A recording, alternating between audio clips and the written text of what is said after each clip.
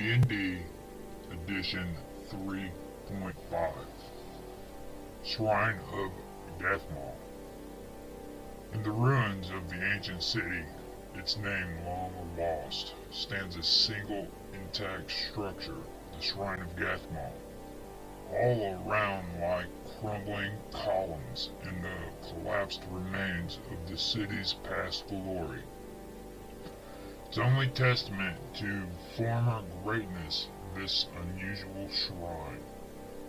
Few scholars know much about the shrine, though many true namers have heard legends of it.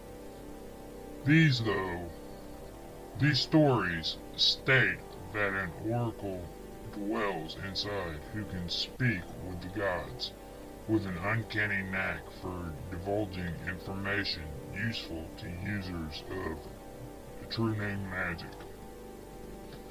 Oddly though, she is an icon in true name lore. Oracle Gathmal is not herself a true namer, nor are her attendants.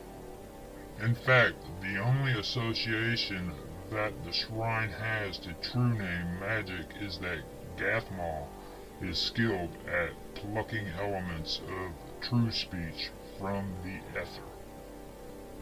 Worse, the oracle is a madwoman, a relic of the distant past, wallowing in the cause of her city's death, and condemned to live for all time in the company of mad creatures from beyond the realm of space and time.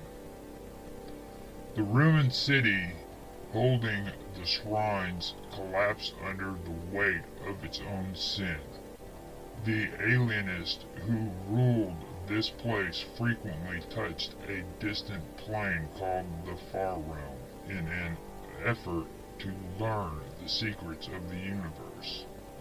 As a result of their meddling, the citizens developed bizarre psionic powers, dabbled in forbidden arts, and conjured terrifying horrors from this strange and maddening plane. Eventually, the populace turned on itself.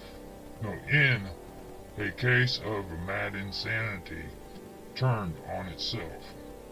The citizens butchered one another to appease whatever dark god lived beyond the realm of dreams. When the carnage ended, all that remained of the citizens' excesses were the shrine and its oracle. If the character needs to learn some piece of vital information for the campaign, or they seek to uncover a Nev, true speech element, the Shrine of Gathmal can be useful. If not strange, adventure side. True speech element, the Shrine of Gathmal can be useful, if not strange, adventure site. PCs who show respect for the oracle can learn what they wish, usually through psionic divination or contact with other planes, for the price of the spell. However, a show of disrespect causes the oracle and her minions to rise against intruders, revealing the true horror laying beneath the facade of an unusual but seemingly harmless diviner. A short set of stairs leads up to a pair of carved wooden doors. On the doors are reliefs of balls rotating around a fiery orb. 4 columns of white stone support a roof carved with the same decor as the doors. A successful DC 12 knowledge architecture and engineering. Check reveals that the columns don't actually support the roof and aren't even secured in place.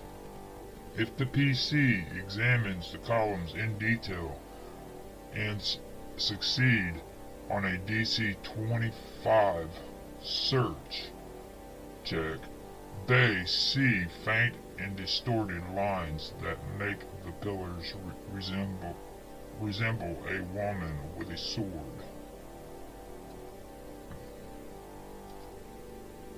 Astute characters might realize that the columns are actually creatures, caryatid columns that protect the shrine from unwelcome guests.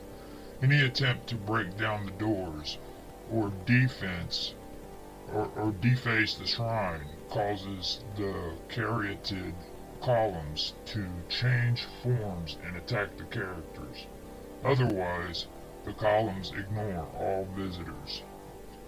For more information on these creatures, see page 30 of Fiend Folio. If the PCs knock on the door, an attendant opens the door in 1d4 rounds.